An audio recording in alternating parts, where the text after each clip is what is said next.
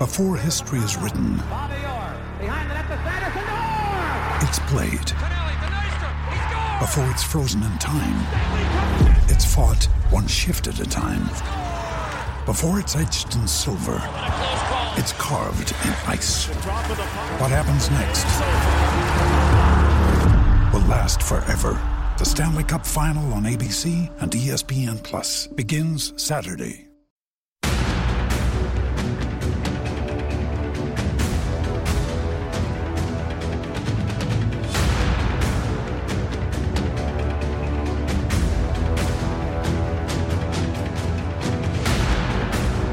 Relieved.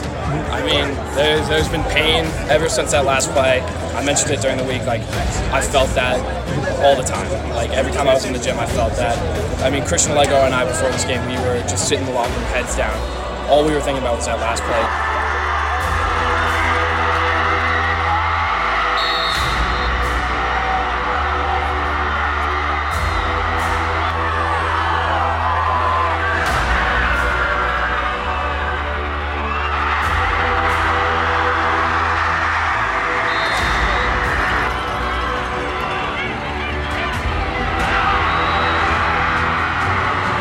They're a great team. We're going to definitely see them again. But, I mean, right now it's just release of pressure. You know, we were 0-4 against them, like, in Darien history. And to get that one against a great team, that feels great.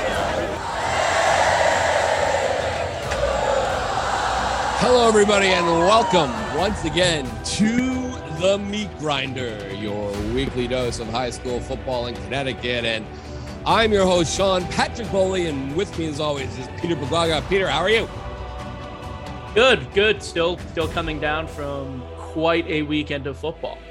Yeah, before we start the top of the show, you heard a little bit from, the game of the week, the game of the year, so to speak. Darien defeating Newtown 27-14. A game that was nip and tuck the entire way until Darien, Ty Comiskey, the big fella, my lacrosse face of Fogo guy for Darien lacrosse, coming through with some punishing running, and the Blue Wave get some measure of revenge on Newtown, even though it's 2 years ago now.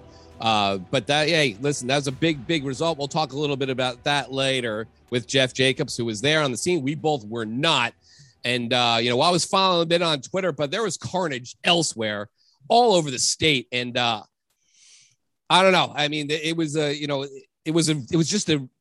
fascinating week. And I threw out my top 10 ballot and started all over again. I basically burned it and started all over. Pete. Yeah, I kind of did the same thing. When I was putting together my ballot on Sunday night, I just didn't even look at my old one.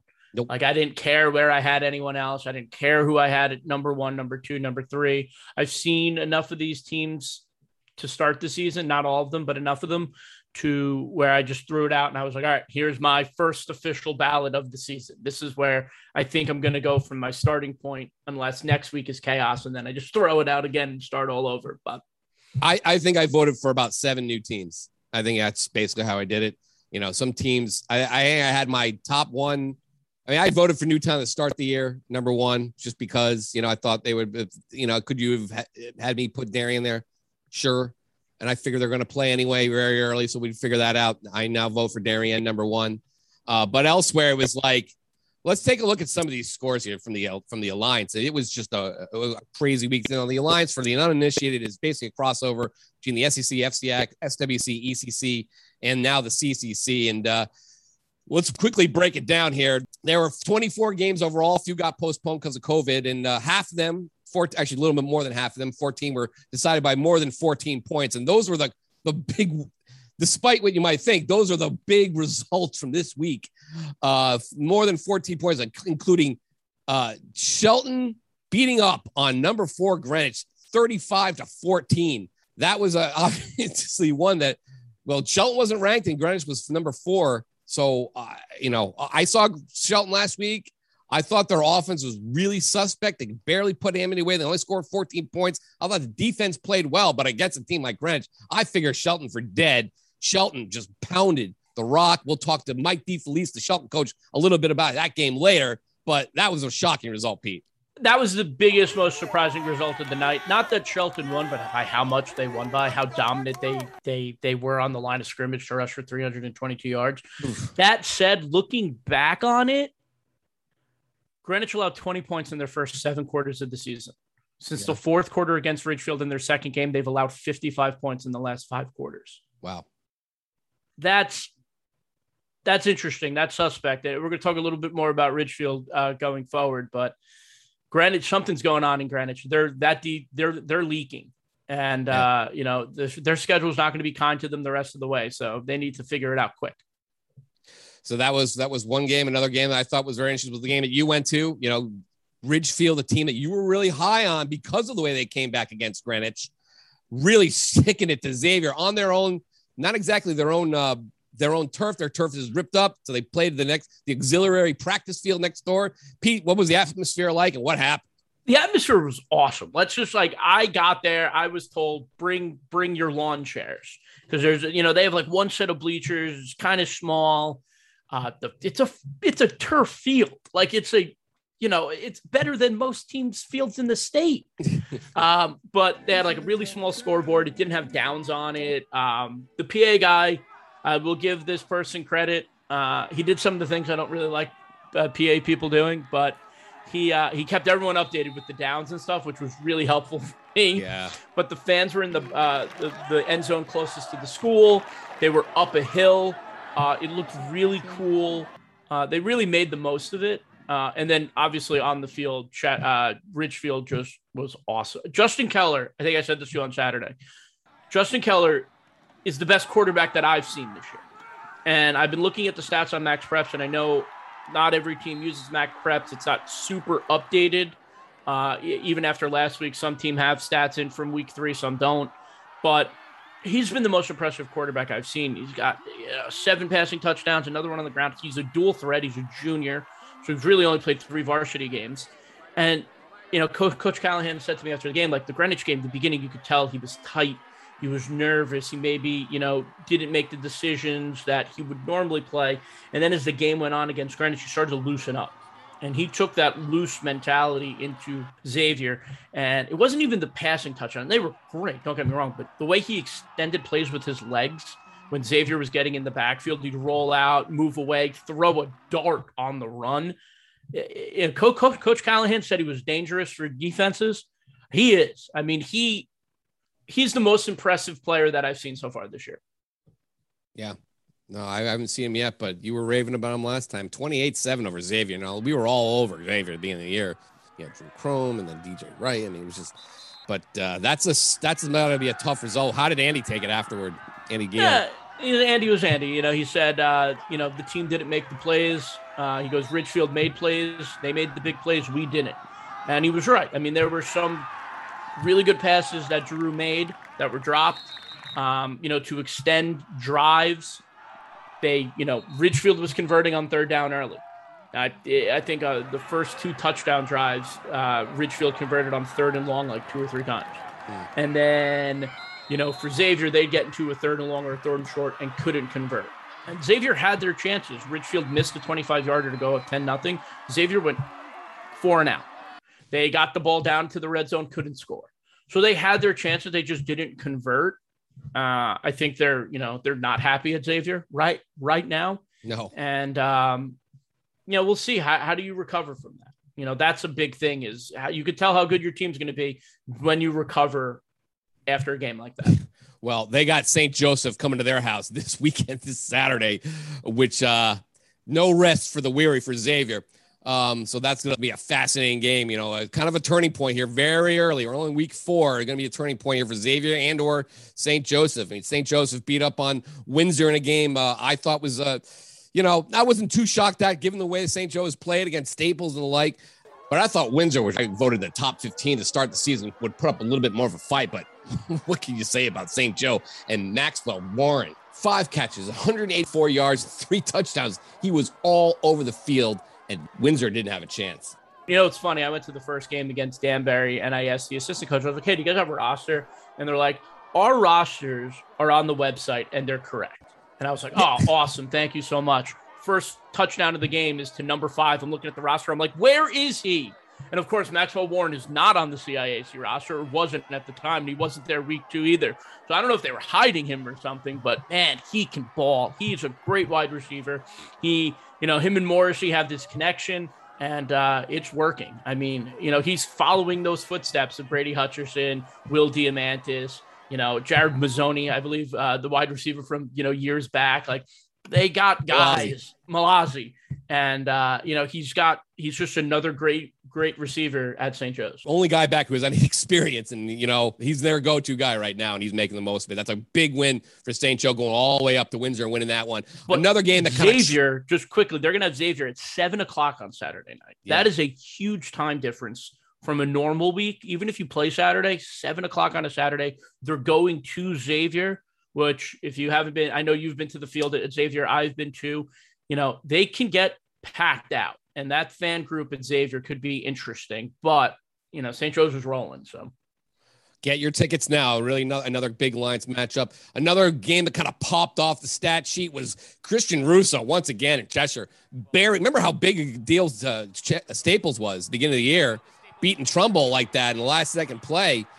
Cheshire completely wipes Staples off the map. Christian Russo, running for 250 yards, just absolutely obliterating the FCIAC in that game. 42-14, Cheshire for Staples.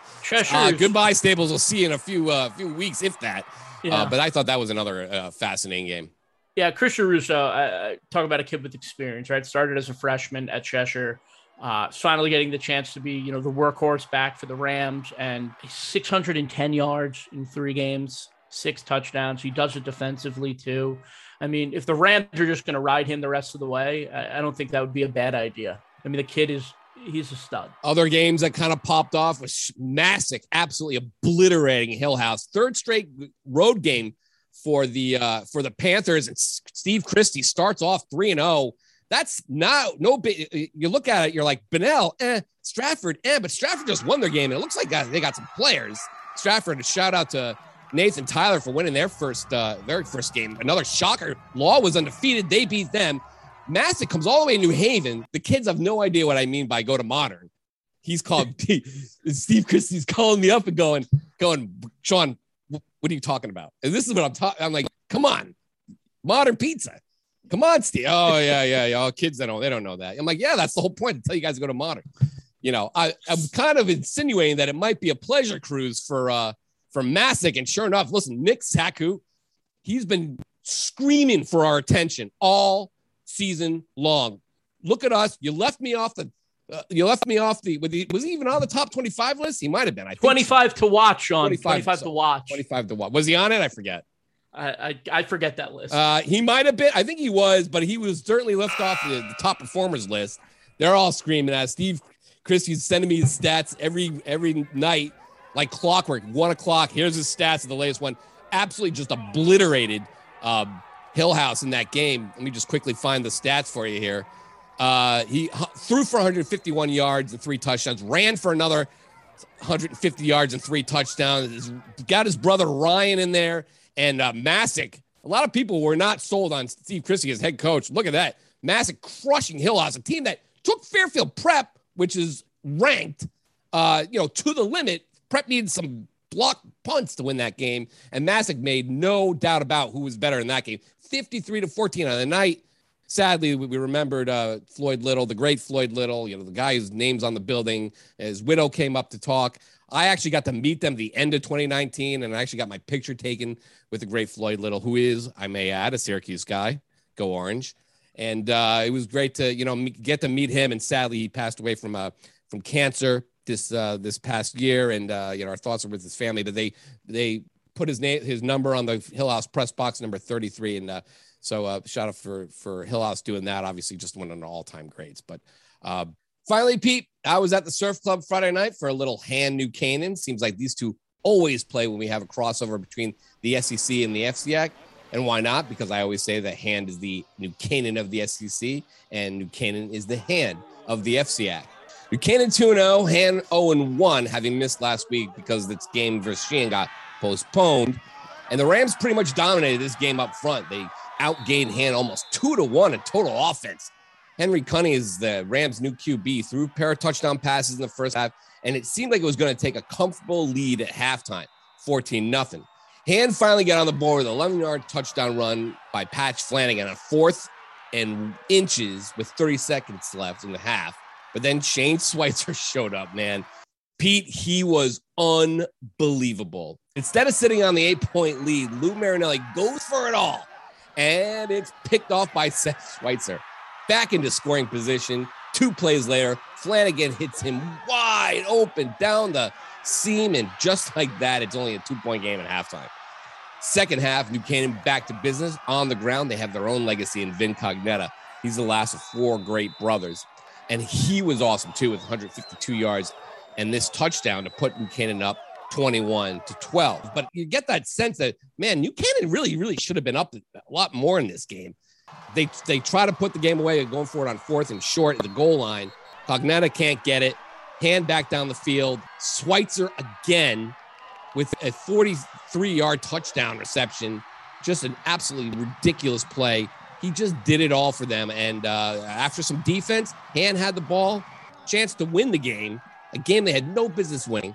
And, Dylan Murray picks off a pass, tip drill, picks off the pass, goes in the end zone, and that was that. And New Canaan, glad to get out of there. Lou Marinelli not happy with his own play calling. You know, when you get old, you make bad decisions. I made a bunch of bad decisions tonight, but that's not to take any. I think that's a hell of a football team. I think they're really coming into their own. I wouldn't want to play them in a couple of weeks. I think that that kid Schweitzer, number 5, if he's not one of the best receivers in the state, I don't know who is. I think the new coach is doing a great job. So I'm glad we get out of here the way we did. I'm proud of the way our kids hung in there, and I had told them coming into it, you're gonna get punched in the mouth today. You're gonna be challenged, and it was a game to see if we had enough heart to do this. So in a lot of ways, I'm glad it was that close. We have to go back and kind of evaluate the film and see so we don't make those mistakes anymore. But that's a good football team. Well, I've had it happen to me a bunch of times in practice. I tip a ball up and someone else steals it. I was like, there's no way I'm letting any safety or linebacker get this one. I was like, I got to take him. And then, I don't know, I saw it in the air, grabbed it, just took it to the house. I mean, it's always been a dream of mine to put a game away that way. I mean, I got to give it up to my big men up front.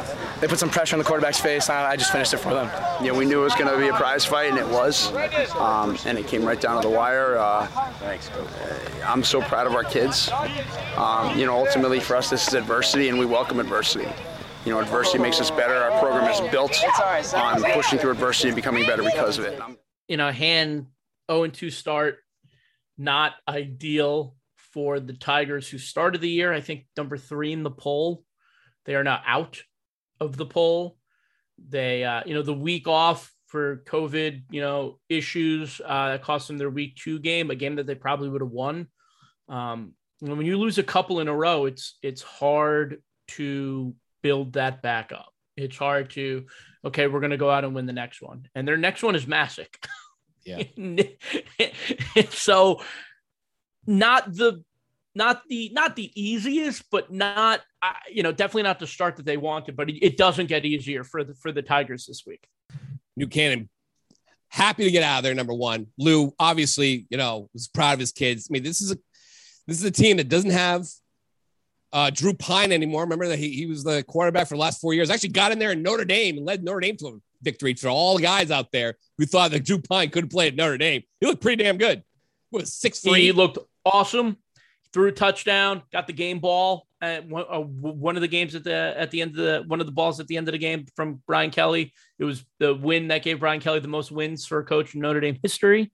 I love seeing it. I was getting text messages from friends who were like, "Oh, you're, the kid from New Canaan's in. Cone got hurt." I'm driving home from Ledyard. I'm like, crap. I was like, I need to get home. I need to watch the end of this. And he played great. So yeah, shout out to Drew. Yeah, good job, Drew. Congratulations. That's a heck of a win. Yeah, Notre Dame, no less. That's no joke. But obviously this is 2 years later for New Canaan. They have some. They look good up front. I mean, are they a great team? Not quite yet. I mean, there are some things they got to work out. But Cognetta, obviously, it was a battle of legacy families, which was great. The Surf Club, and overall, Pete, in the Alliance games, you had the SEC 8-9, the ECC was 1-2. FCX 5-5, CCC 5-5. The SWC had the only real winning record of the bunch, 5-3. And that was all against SEC, tier 3 schools. But showing up for the SWC, that was nice, but it was a pretty even alliance slate. What do you think? Yeah, I mean, there were some that were kind of surprising, but I think across the board, there were some really good games. And I think, we've had this conversation about the Alliance. We like the 1 or 2 crossover games. We like to see maybe who's the best conference this year and all that. So I think 1 week of it's great. I think next week will be awesome. But I think when you look at some of the schedules for the teams in the SEC, you kind of roll your eyes and you're like, okay, really? Like Shelton's not playing Xavier this year? All right, cool. Yeah. Those are some of the weird ones. There are some games that we're missing. And, some of these games just did not move the needle. I mean, Harding going up to New Milford. I mean, who's going? Harding's going up there. You have Pomprog. Guilford's going to Pomprog. Pomprog is going to North Haven later, and Stratford's going to North Haven, which could be a good game. But even if it is a good game, no one from North Haven cares about Stratford. They care about East Haven. They care about Lyman Hall and Sheehan and Cheshire and Amity. Those are the teams they care about. So I agree. Two crossovers are great. You want to bring NFA and then maybe even Newtown into the fold a bit more to give them a little bit better schedules. That's fine. But maybe make a league out of it. Somebody. I mean, this is other than that, we can't be playing Alliance games every other week because, at some point it becomes all over. It just becomes a mess. And the other thing is it's not special anymore when you have them all over the place. It's not special. It's fun to get that 1 or 2 crossover games just to see where you stack up. Because usually that only happened during the States back in the day. Now you get that. It's fun. Then you get back into league play and you go win a league championship if that even exists anymore. So they don't. Even the leagues that give them out, they don't mean anything. Sorry. And I'm probably going to get some hate for it and be like, oh, Pete hates league championships because I said that during hockey too. But I don't hate it. It's just it doesn't really mean anything. So. Personally, I like, and I said this on Twitter, I love the way the CCC realigned. I thought that was a really interesting way. They did it by power, by size, and by roster size. They kind of added that little ranking. They're not perfect. Jason Bruin from Platt kind of get into it with me. He says he hates it because it doesn't help anybody getting to the States. Basically, and he's right. He's right because the state system is still based on this now becoming arcane PowerPoint system that I really don't think we need anymore. Personally, if you ask me, I think we should go to, actual winning a division or winning a league somewhere and getting into the state somehow. But, again, like we should go to the hockey model. Let's get a Division I. Let's get all the big boys playing against each other.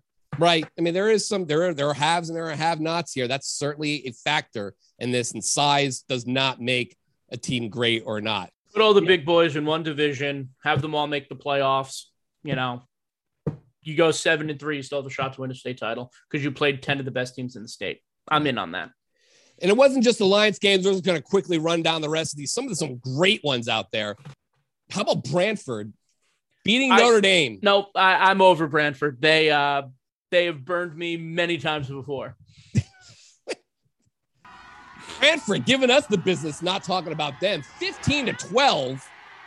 David McDonald catches a 50-yard touchdown pass from Zach Turbert to put the Hornets up. 4:29 remaining in the game, and Notre Dame had a chance to put that to maybe win it with a Hail Mary pass. Sorry for Notre Dame, the Hail Mary prayer not answered, and Brantford wins that one for the first time. They were 0-12 at least. I don't think they played before the SEC came to a being, but they were 0-12, and since the SEC started. And Brantford always got their doors blown off by Notre Dame. And it was a lot of the times had a lot to do with kids who grew up in Brantford playing for Notre Dame. So that adds another little wrinkle to why Brantford was fired up. I think they basically stormed the field after that game. Well, 2 years ago on this show, I predicted that Brantford would win the Class M title. Yeah. They didn't make the playoffs. So I happy for Brantford. I'm not buying into anything with Brantford right now because that bridge has been burned. But it was a great win for them, for Coach Lamone. You got to think. I said this to you. I said Brantford beating Notre Dame. I go, wow. I go, Notre Dame only scored 12 points. Yeah. Interesting. Like it wasn't like a high scoring, like 40 something. Just a bad defensive day. Notre Dame scored 12 points against Brantford. That's a big eyebrow raiser. That's a tough one. That's a tough one for Notre Dame going forward. And you kind of question whether this team's going to end up. Another fascinating game from outside the Alliance was Trumbull 29, Ludlow 28. Trumbull didn't play last week. Ludlow lost in the last seconds to Wilton. I feel bad for Ludlow. Ludlow's been in every game they played. I mean, they got snake bit by Cam Edwards in Norwalk, but then they lose to Ludlow in the last second. And then Trumbull, how about Corbin Smith scoring 3 touchdowns, including this beauty from 18 yards out from Hunter Agosti to get Trumbull within 1 with 4 and change left, running over Ludlow players. He's also the kicker. And when they flubbed the kick, their extra point kick to tie the game, Corbin Smith took it and ran it in. And that was the winning points. That was about with 2:45 left. That was winning points. How about that? Talk about being snake. That's your boy. Corbin Smith. He's your boy. Had a great game. Mars talked him up before the season, and he's certainly been a big factor in Trumbull. They're only 1-1. They got a big one against Shelton next week, but that had his fingerprints all over it. And so did the comeback against Staples in week 1. A couple other games that just kind of stuck out. NFA 28, East Lyme 26. NFA, another needed to hold off a 2-point conversion late to win that game. East Lyme scored at the very end of the game, and NFA held them off. And Fitch scoring 2 straight touchdowns in the last 6 minutes of the game to beat New London 12-7. And then the other one was Maloney 21, Simsbury 14, Angel Arce, 29-yard touchdown passes to Eli Gonzalez to put him up. And then there's Rayshawn Shelton with the great pickoff in the end zone. The receiver, I think, was Tommy Murphy from Simsbury. If you stacked Shelton 2 on top of each other, I think he would reach Murphy's height. But he went up there and just wrested the ball away from Murphy to win that game basically for Maloney. That was early in the 4th quarter. So Maloney with a big win. Then Bristol Central coming through with a big win over undefeated Wethersfield. I said, Bristol Central's got to show up against Wethersfield. You guys are serious. Rose and the gang with a huge win over Wethersfield. That was another exciting one. But Pete, just a crazy week overall. I thought there was a lot of other things we could talk about. We both went to Ledyard. That was fun. Nice little Saturday afternoon. Got to see Ryan Outlaw run for 300 yards and 4 touchdowns. And that was fun to see the Outlaws in action. Yeah, he was good. He runs like Marcus, and that should scare a lot of VCC teams. Yeah, and they got the brother at quarterback, and like we had Mike Siricchio. Mike Siricchio last week on the show, and they are 3-0, so and they're going to Lyman Hall this week, so that should be an interesting game. But let's just wrap up the top 10 here, Pete. You threw out your ballots. Let's see where we are now. Starting off from the bottom, number 10, Killingly. They defeated Lewis Mills 54-8. They stay at the number 10 spot. Number 9 is Greenwich after losing to Shelton 35-14. Kind of got a mulligan here. They had a couple of big wins to start the season. Dropped to 9. They're on the edge there, though. And Greenwich has got Fairfield Prep in a suddenly massive game as far as the Class LL standings go. Number 8 is Cheshire finally getting in there. Defeated Staples 42-14. Christian Russo has powered the Rams into the top 10. They were on, I think they were 11th last week, and now they deservedly get in at the 8th spot. Are they too low?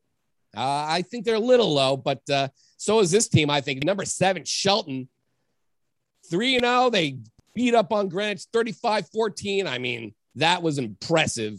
And the Gales at number 7, I even had them higher than that. I had them all the way at 3 after that big victory. I don't know where you had them. I also moved them up to number 3. Number 6 is Fairfield Prep. Oh, an iffy number 6 after that massive Hill House result.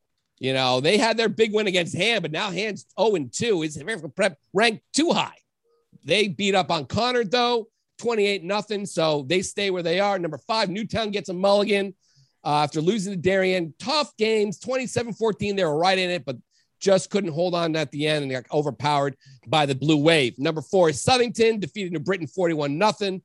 Number 3 is New Canaan, which I thought might be a little bit high for, but New Canaan, name recognition, people are putting them there, defeating Han 28-18. And then finally, number 2, St. Joseph, 4 first-place votes. And then number 1, Darien, has the lion's share, 18 first-place votes. Pete, what do you think of the top 10? I think a lot of people aren't looking at who these teams have beaten. And I think that's something that needs to be taken into account. Fairfield Prep has 3 wins. awesome. They haven't played a big game yet. They snuck by Hill House in week 2. Shelton has a staple win on their board, beating Greenwich, who was number 4. I mean, they beat the number 4 team in the state, according to us. How are they? And if you and me voted them both in the top 3, where else are they getting votes from? Yeah. New Canaan, they played 2 not good teams to start the year. And, it took a little bit more to get past Hand, who fell out of the top 10 with their second loss. So now we're rewarding by moving them up. It's interesting. I put Ridgefield in my top 10 because I think they're that good. But the problem is that they lost to Greenwich. So now I have to keep Greenwich in my top 10. Not that I was going to drop Greenwich out of my top 10, but I couldn't put Ridgefield over Greenwich right now because they did lose to them. If that game was 5 minutes longer, Ridgefield wins. But it wasn't. So you can't put Ridgefield over Greenwich. I'm surprised Ridgefield isn't in the top 10. They beat the number 8 team, and they took Greenwich down to the wire. I voted him 2, Pete, but I ran into the same problem. I could not put them ahead of Greenwich. You just can't do it. You can't. Not yet. If Greenwich loses this week, Richfield's got Newtown. You beat another team, or another team beats you, then you start to look at that, especially if it's early in the year. So you can kind of start forgiving. If Ridgefield goes on a 7-game win streak, you can forgive that first loss. Of course. As we go on. Because it's about what you did now and how the team is now. You do look at the overall body of work. That's obviously a big factor in doing poll votes. But it's not scientific. This is just my thinking. But if Greenwich loses again, obviously you got to put it, especially as we go forward and Ridgefield keeps winning. It's interesting. One. Like you look at Southington. Maloney was their best game. They won it in the last minute. And then they've played 2 teams that they should beat, and they're skyrocketing up. They don't have any alliance games on their schedule this year. So they're going to be playing CCC opponents the whole way. And they're just going to keep rising up the poll because they're probably not going to lose a game.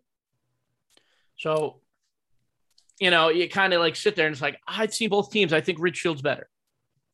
But, that's me. Joining us again, fresh off his experience at Newtown Darien last week. Darien wins 27-14 over the Nighthawks. Jeff Jacobs, how you doing?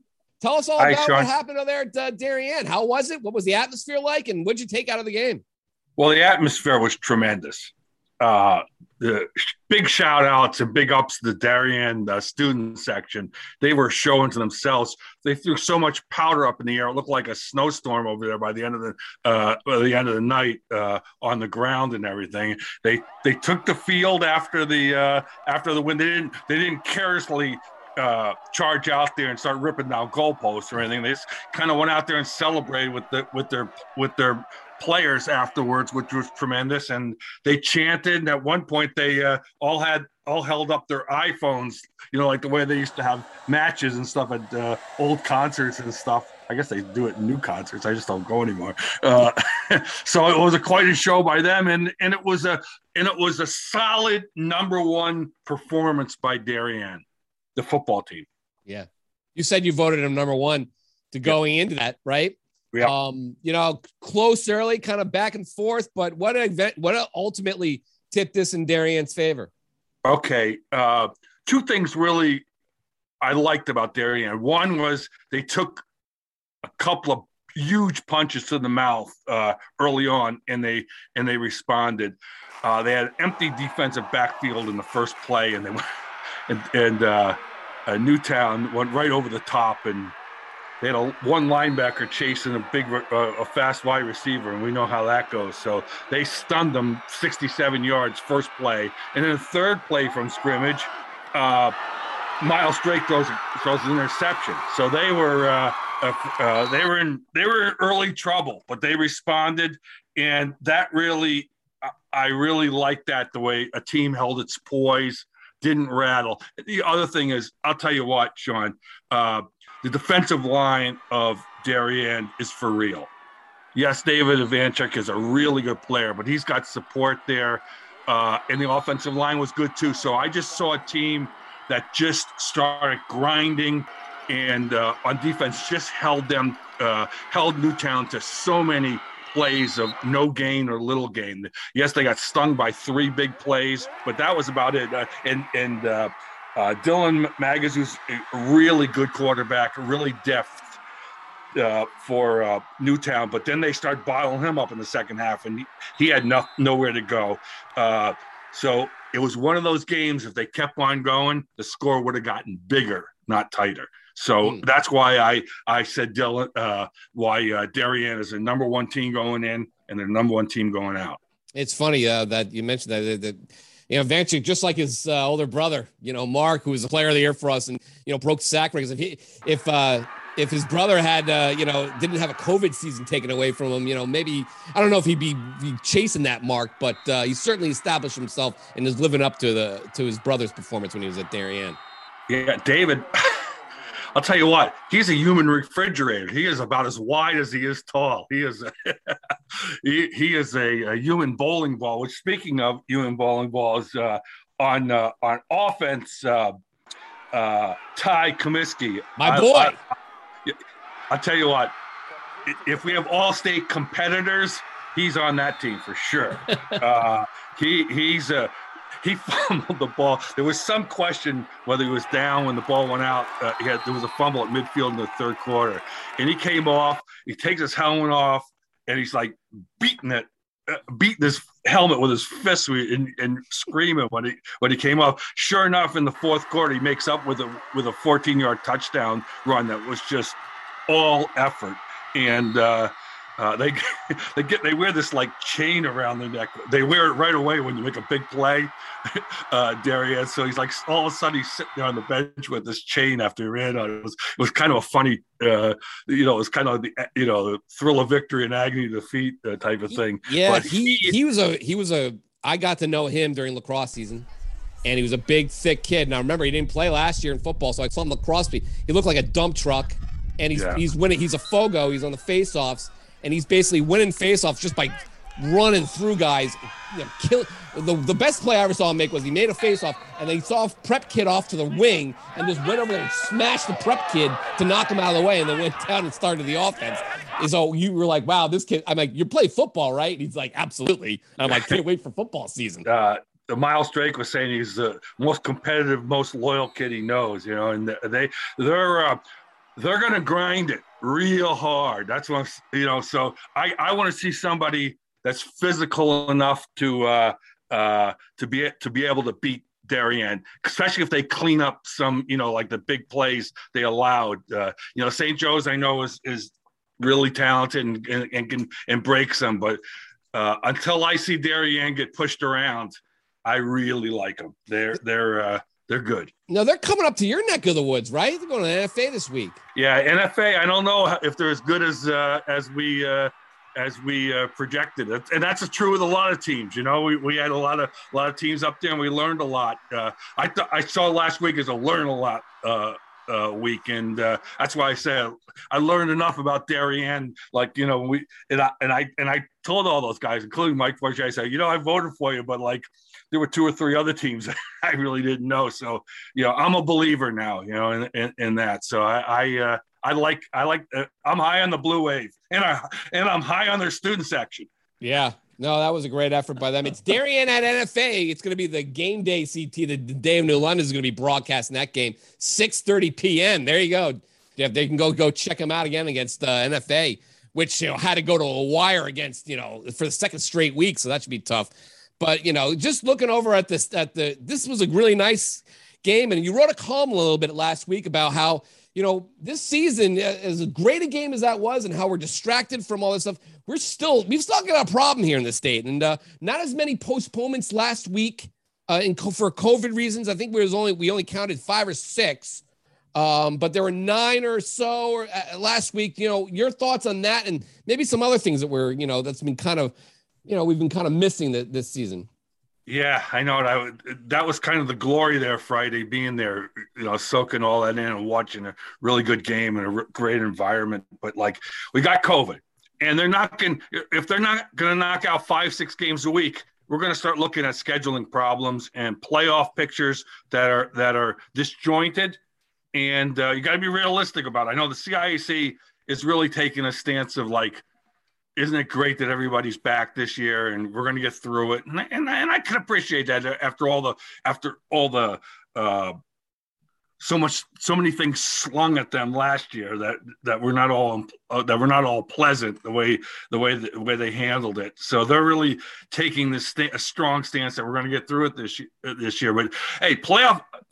The one thing about the playoff point system is that it's against, you get a lot of bonus points based on who you play. So just missing a game or two, that's not going to come out even, if because some teams are going to miss games that would have been losses. Some are going to miss games that would have been wins with heavy playoff points. So it could stand to really be impacted.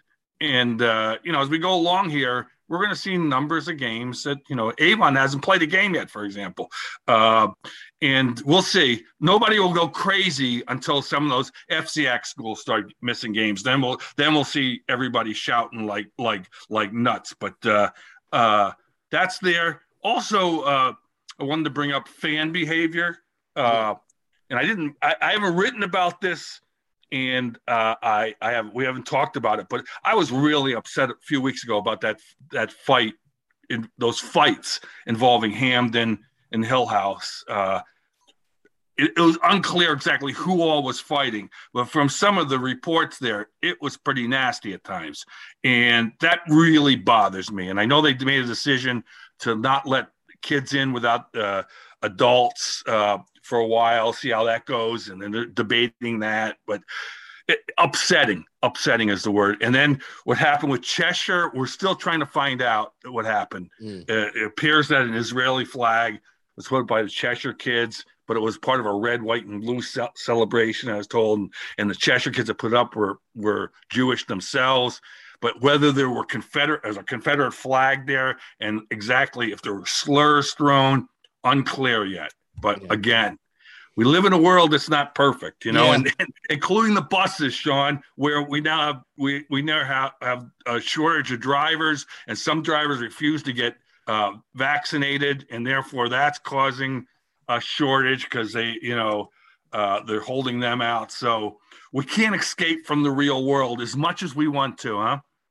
No, absolutely not. I mean, you're right about the bus shortage thing. I mean, that's an intrusion, and it's something that they've been dealing with, and it's, not just a sports thing, it's just a general school thing. I think everyone being cooped up for so long, you think maybe that has something to do with it.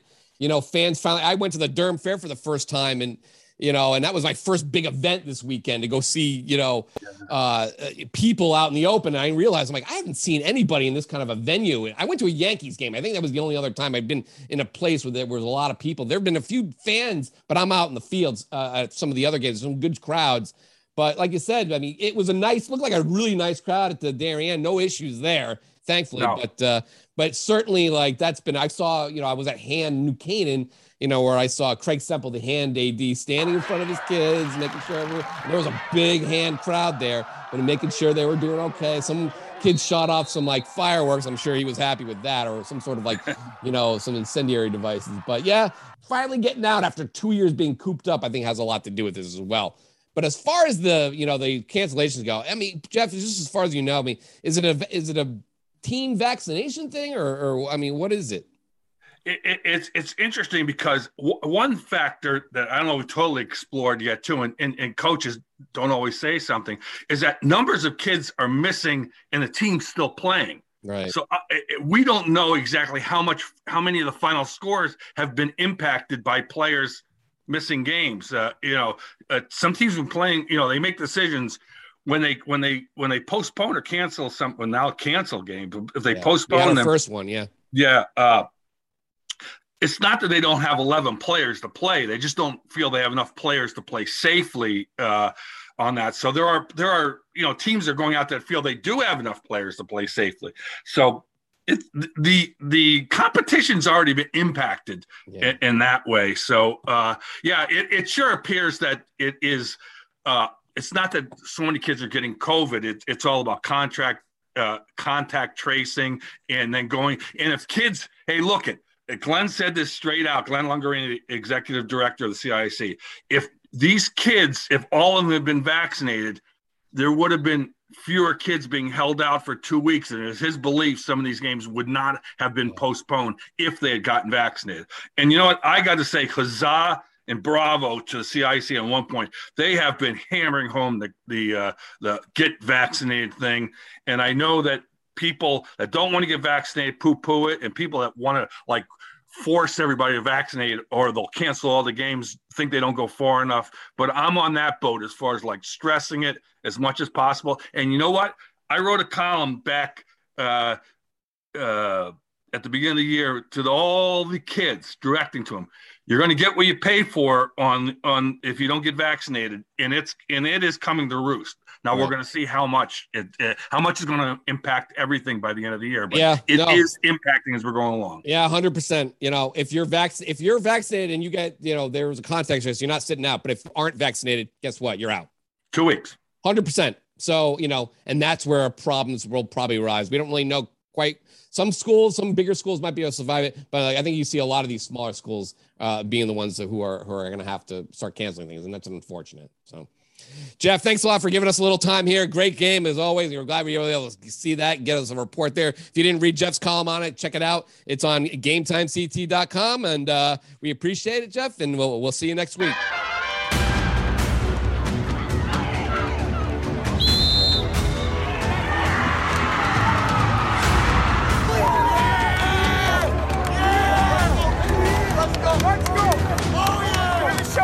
Out this week with the chip on our shoulder. We knew these guys were used to playing spread teams, and we put in a little wildcat formation that we've been waiting to run, and we just came out and we executed it tonight, and we just let's go Richie the Saturday, baby. That's Ghetto football, and that's just what we do, man. So Pete, at the beginning of the season, I go over one of the scrimmages, and one of the coaches there was like, "You guys doing a top 10 poll?" And I'm like, "Yeah, we got to do it." He goes, "Why? You guys, what's the point? You got to do it, at least 1 week, maybe 2. And that man is Mike DeFelice, the second year head coach of Shelton, who proved it to us last week by just absolutely obliterating Greenwich, number 4 ranked Greenwich in the second half. We call it an upset because Shelton wasn't ranked, but if you talk to Coach DeFelice here, he knew he had him all the way. Coach, welcome. I appreciate you giving us a little time. Congratulations. That was a pretty big win, but I think your boys, I think they knew they deserved this one. Yeah, thanks, guys. We went into that week and like we do every other week, and we're trying to win the football game. And we're gonna game plan, we're gonna practice, we're gonna do everything we have to do to try to win the football game. And the kids responded great to the game plan and practice, and we were kind of riding them a little bit more this week or that week and saying, no, you did it wrong. We got to do it again. No, you did it wrong. We got to do it again. And just kind of, beat it into them, and they responded great. So, Greenwich kind of took it to you real quickly. They hit you with for 2 long touchdown passes, and you guys got picked off in a shot toward the end zone, if I recall. I watched some of the film last night. And, at that point, you must have been like, you know what?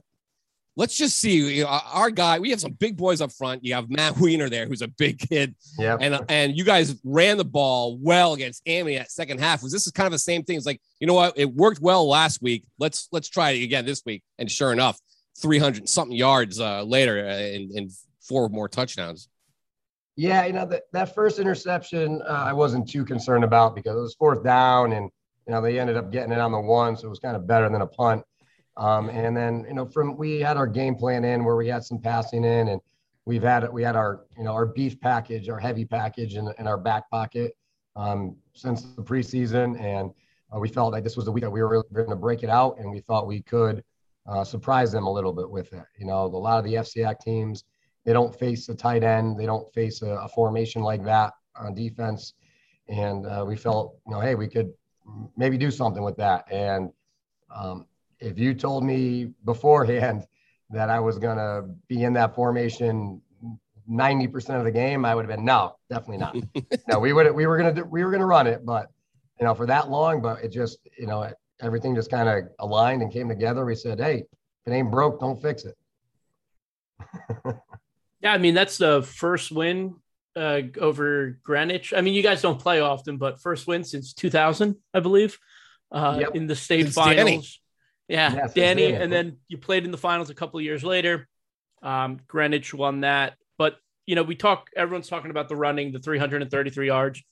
Greenwich has a lot of playmakers on that team. And, like Sean mentioned, burned by Barber, burned by Galetta. What did your defense do kind of from that point forward to, because if it's not Galetta, it's not Barber, it's Bab. They have so many different weapons. How did you guys lock them down? Yeah, we right after the Amity game was over, we started looking, and game planning. We went to the Richfield game, and we were watching them, and we were very impressed. we were at that game and said, wow, okay, they got some guys, and it's not just Barber. I thought number 7 was probably their best athlete on the field. Yeah. He made a great, that catch he made was amazing. Now our guy wasn't that far off of him. And we just looked at it and said, all right, we got to lock these guys down as best we can on offense. And against Richfield, they ran the ball a lot. They were gashing Richfield for a while. So we said, all right, well, we got to start with stopping the run. And so we kind of formulated a defense to stop the run and, take away their RPOs, which they really didn't run too many of those. But we wanted to make sure we took away those because those could be really big plays. And we just told our corners and safeties, hey, man, we got to stay deep, and the 2 touchdowns was our corner bit on a hitch and go, which we told them all week, don't do that. We'll give them 5-6 yards. We don't care about that.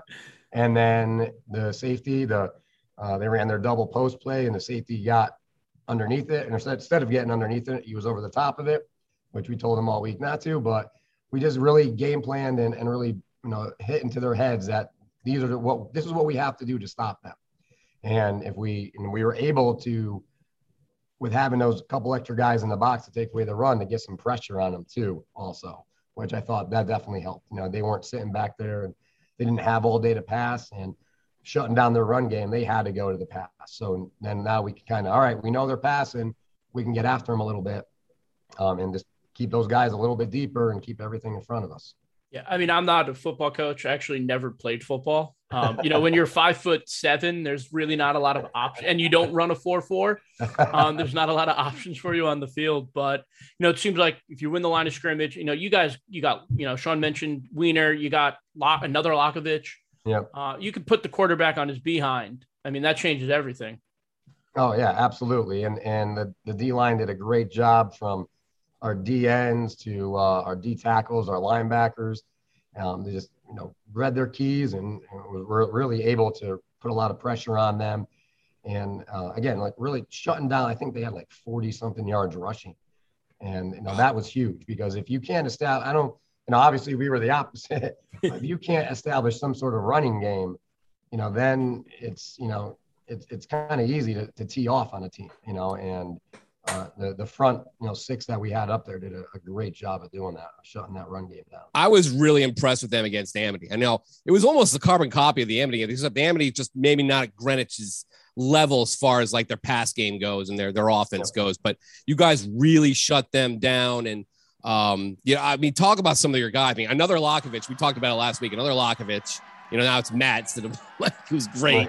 He was a virtual first team All-Stater for some people. We made him second team. We got killed for it, but he was up there. He was certainly a great player. And we have Matt Weiner, he's been even throughout the pandemic stuff, he's just been one of Shelton's great athletes, and a really funny kid and very deadpan, like big man way. I love him. He's like, I don't want to say any cliches here, but he had some great responses at the Amity game, after the Amity game, and I'm like, when this guy speaks, people must listen to him, huh? Yeah. Oh yeah. No, yeah. He's a funny kid. He's he doesn't show a lot of emotion normally. There was a couple times, he had a fumble recovery. He made some great plays. I'm jumping around, slapping him on the head, and he's just like, yeah, thanks, coach. He's a great wrestler. State champion wrestler as a sophomore, I believe. Yeah. He's just a great player, but that defense is really making churning. And then obviously, listen, like you said about the guys up front, you have a kid like Santiago running around back there. He seems like he's real. You guys got some guys. It's just a matter of kind of making things click and doing stuff for the offense. Yeah. Yeah, definitely. And you know, it was hard not having last year. You know, I was talking to some other people, and I'm like, it's kind of like the seniors are kind of like a junior and a half, and like the sophomores are like a sophomore and a half, or juniors are like a sophomore and a half, because not having that year last year to, you know, especially as a sophomore and a junior, you know, you're gonna fumble around, you're gonna make mistakes, you're gonna, you know, just kind of get your feet wet a little bit and to understand the game of football. And those guys didn't have that last year. So we're trying to squeeze all of that into, you know, a 3-4 week preseason, trying to get everything ready. So the first couple of weeks were almost like, you know, the second part of the preseason, you know, still trying to figure out everything. The line's still trying to gel, like what is our best defensive front, you know, all those things. It just unfortunately takes time to come together, but you know, luckily it all came together last week very well. How awesome was it to see when you get out of, you know, finally get everything put away? You see Danny Orlovsky giving Greenwich the business. And, you know, how cool is it to have him say that? Well, hold on. It was, quote, heard Greenwich got put on their heads by Gales football again. Just for the record, this guy has millions of followers on Twitter. Not millions, but he's got 300,000 followers on Twitter. All, you know, probably following him for college football, NFL. And they're like, what is he talking about? That's what when I saw it, I'm like, how many people don't know like that, you know, Shelton High is seeing that tweet? That's pretty cool. Yeah, no, that was great. And actually Danny came to our youth camp that we had this past June. And he spent the day here with the kids. We had like 150 youth kids here. And he was, you know, working with the quarterbacks and stuff. So it was a great time. And I actually gave him a hat. We got some new hats this year, and I go, here, make sure this gets some airtime. And I think it was the next like day or two, he was on ESPN for something, and it was there on the shelf in the back where he usually does his videos from at his house. So it was nice. I love that our ESPN guys from Connecticut are mostly Valley guys. Yeah, you know, Danny L, Steve Coughlin, and they both show off their gear whenever they have a chance. Oh yeah, absolutely. Hey man, got to be proud. Yeah, no, that was awesome. And he's all over our Instagram page too. He likes everything. Always gives like kids shout outs and stuff like that. They get a big kick out of it.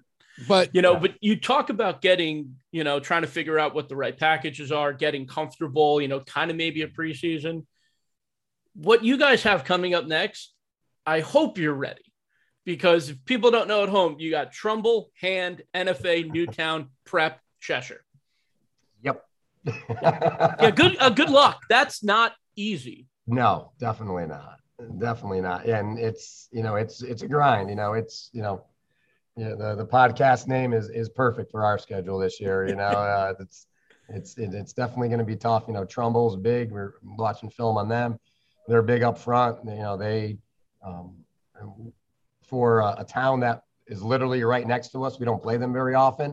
And when we do, it's usually a battle. It's usually a war because, you know, neither one of us wants to walk away with the loss. You know, Coach Petrossi over there does a great job. He's going to have his guys ready. And then, yeah, we get a week off because we have our bye week. But then, you know, we just get into the you know, more of our SEC schedule. We got to take our 3-day cruise over to Norwich to play NFA. Coach, are you in the SEC? Is that, you know, or what? I think so. Yes, I think we are in the SEC. But yeah, I was joking with our new athletic coordinator, Scott Snell, and I said, hey, I'm gonna need a bus for NFA. We got to leave a little early. He goes, when do you want to leave? I go, Thursday. I go, just get me a room at the casino. We'll be fine. You know? We got great buffets. We'll feed the kids. You know, my dad's up there all the time. He's got plenty of points. So we'll figure it out. Oh my goodness. Yeah. I mean, that's rough. And I get what they're trying to do with the alliance thing. I mean, we've kind of debated it a little bit here, but, you know, and I talked to you on the record for Story, and, you know, your take was, and I don't know if it's changed it, but, you know, we don't mind. We'll play anybody anywhere, but, you know, it'd be nice to, you know, not play every game outside of our league. And you guys don't play Xavier this year, for example, which is always a great game. Yeah. No West Haven, no Notre Dame or West Haven. Right. Now, the thing that I think probably the thing that bothers me the most about it is that we don't have the opportunity to win a league championship in the SEC. And I could be wrong, but I think we're the only sport in the SEC that we don't have a regular season or some kind of tournament champion at the end of the season. Right. And, that's something the kids strive for. It's something the kids want. It's nice to put a banner up on the wall and say, hey, we were tier 1 champions, or we were Housatonic champions, or whatever the division is called. And with us, our ultimate goal, winning the states, that's really the only thing.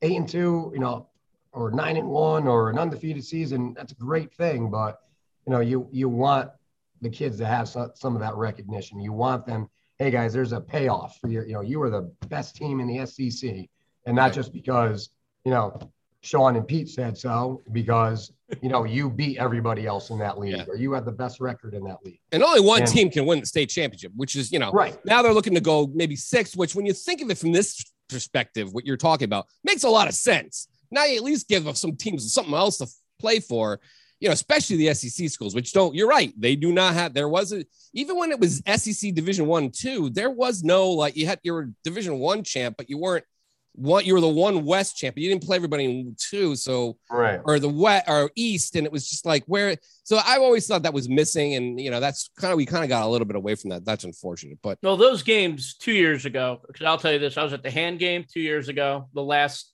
second. Yeah.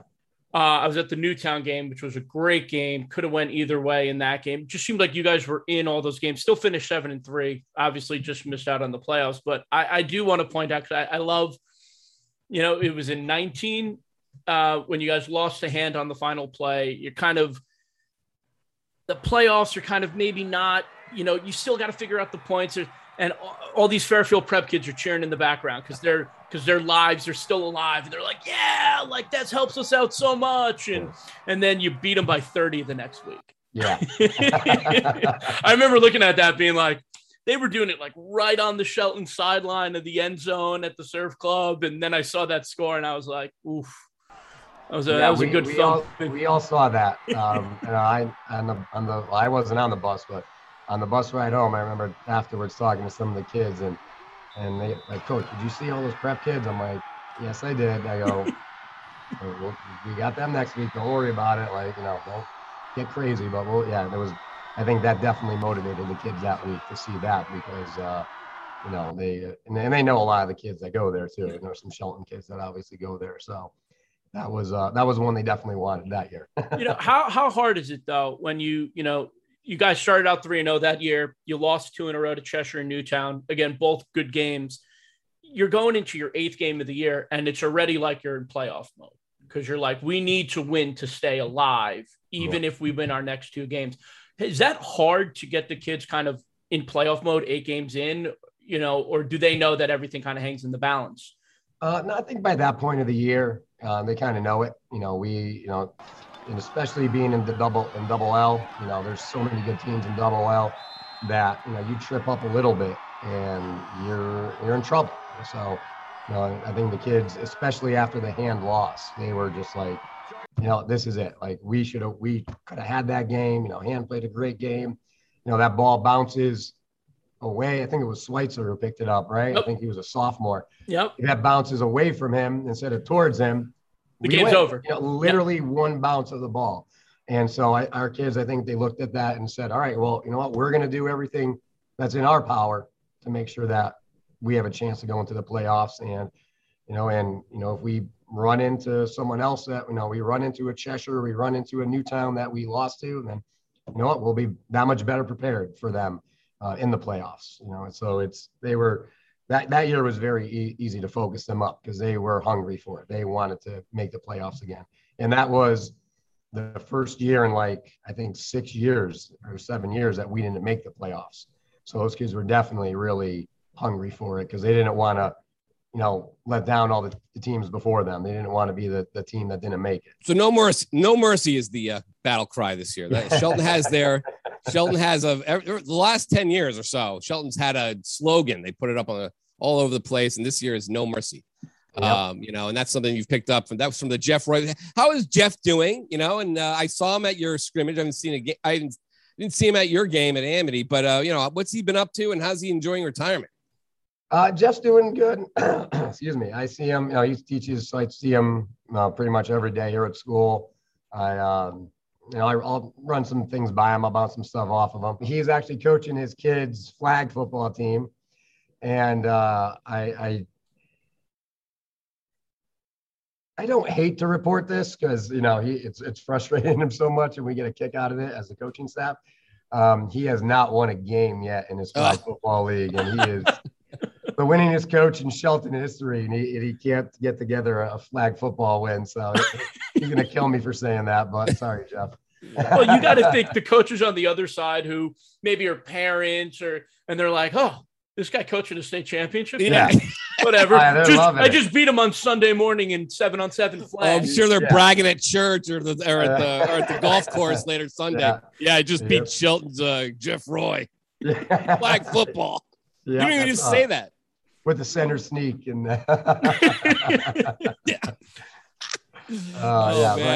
His kids like it, so that's why he's doing it. His boys are enjoying it, so that's why he's sticking it out.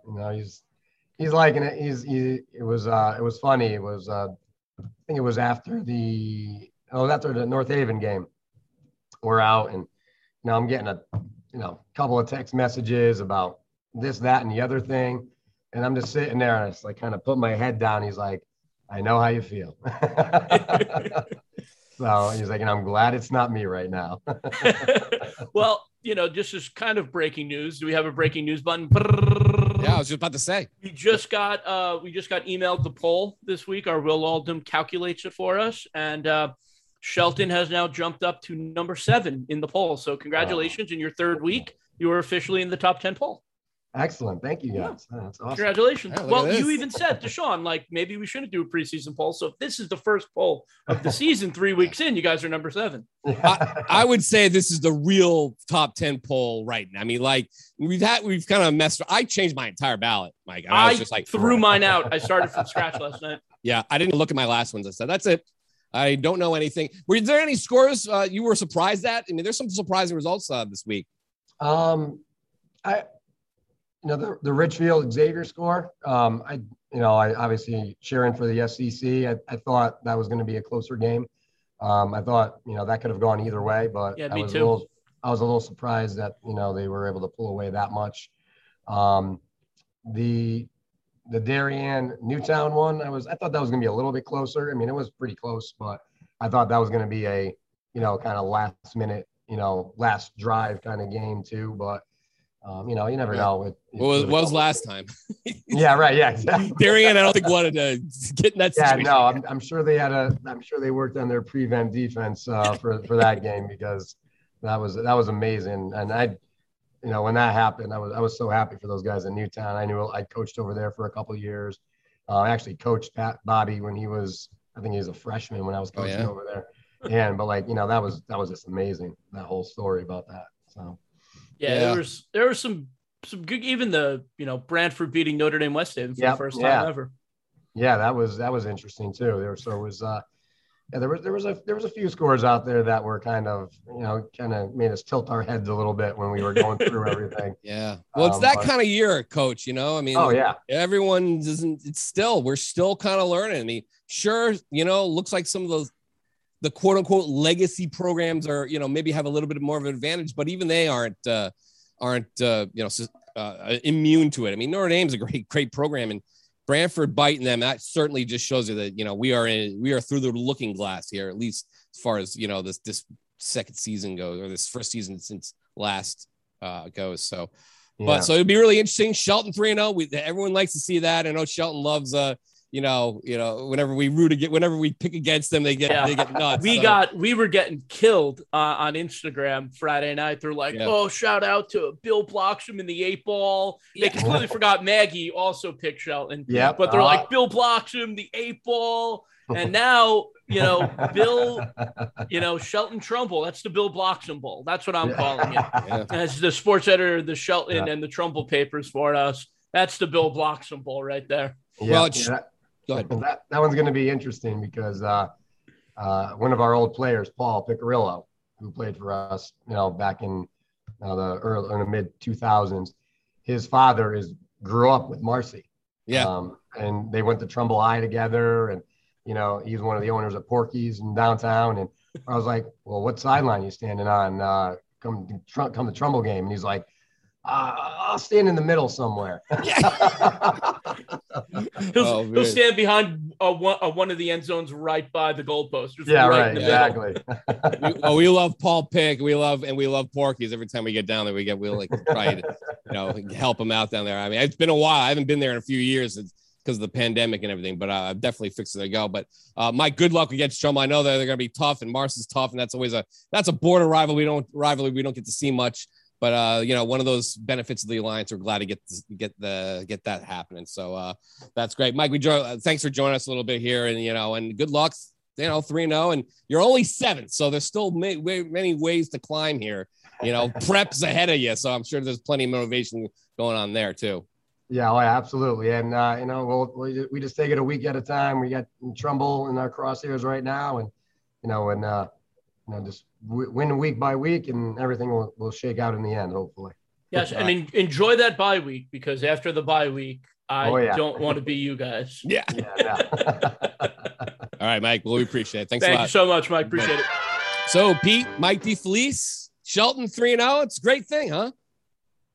Yeah, you know, it's like one of those programs. Like you, football's more fun when Shelton's good and they're competing for, you know, a state playoff spot. Their fans are passionate, their kid passionate, the coaches are passionate, and you know, anytime you go to a game at Finn Stadium with something on the line, that place is wild, and it's really, really dark there because the lights maybe aren't really that great, but it's always a fun time when they're in the mix. And that win against Greenwich was awesome. Just, you know, we talked about it with Mike. They're gonna have Trumbull, they're gonna have a bye, and then it's like 5 weeks of just hell. So, you know, hopefully they're ready for that. That's a long 5 weeks for any team. It's fun watching Shelton, you know, go through the trials and tribulations of the season. Like, remember 2 years ago when they were waiting on the result of the the NFA New London game. We had a live stream from Shelton High School. You know, their reactions of how that game was going on. NFA ended up winning.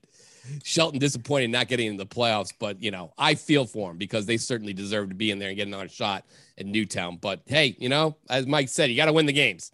You got to win the games. You know, can't put your destiny in the hands of somebody else, especially a formula. So, you know, Shelton, no mercy. That's the clarion call here. And Trumbull coming up, you know, they've had their way with Trumbull in the past. So we'll have to see if Marcis Cruz has got some answers for him. I don't know. It's been kind of sketchy a little bit for the Eagles, but that should be fascinating.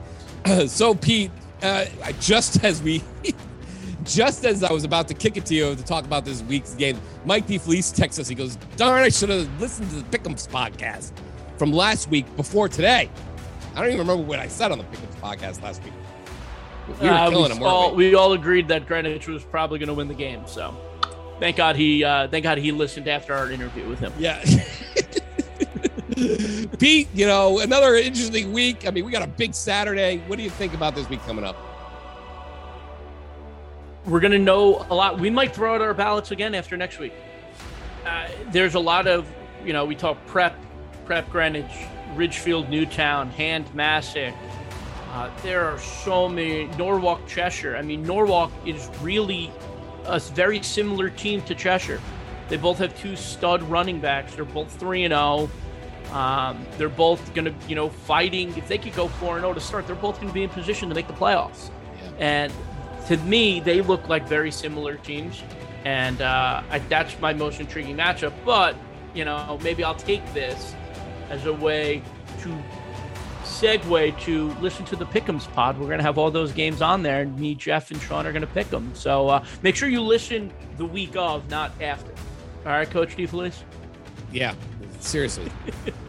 That's where we get out. That's where you want to find your bulletin board material. That's where you're going to get it, because there's plenty of it there. Believe me, we go on lots of limbs that, you know, the next week have cracked beneath our feet, and we're like falling, you know, several stories down on the way down. So it's tight.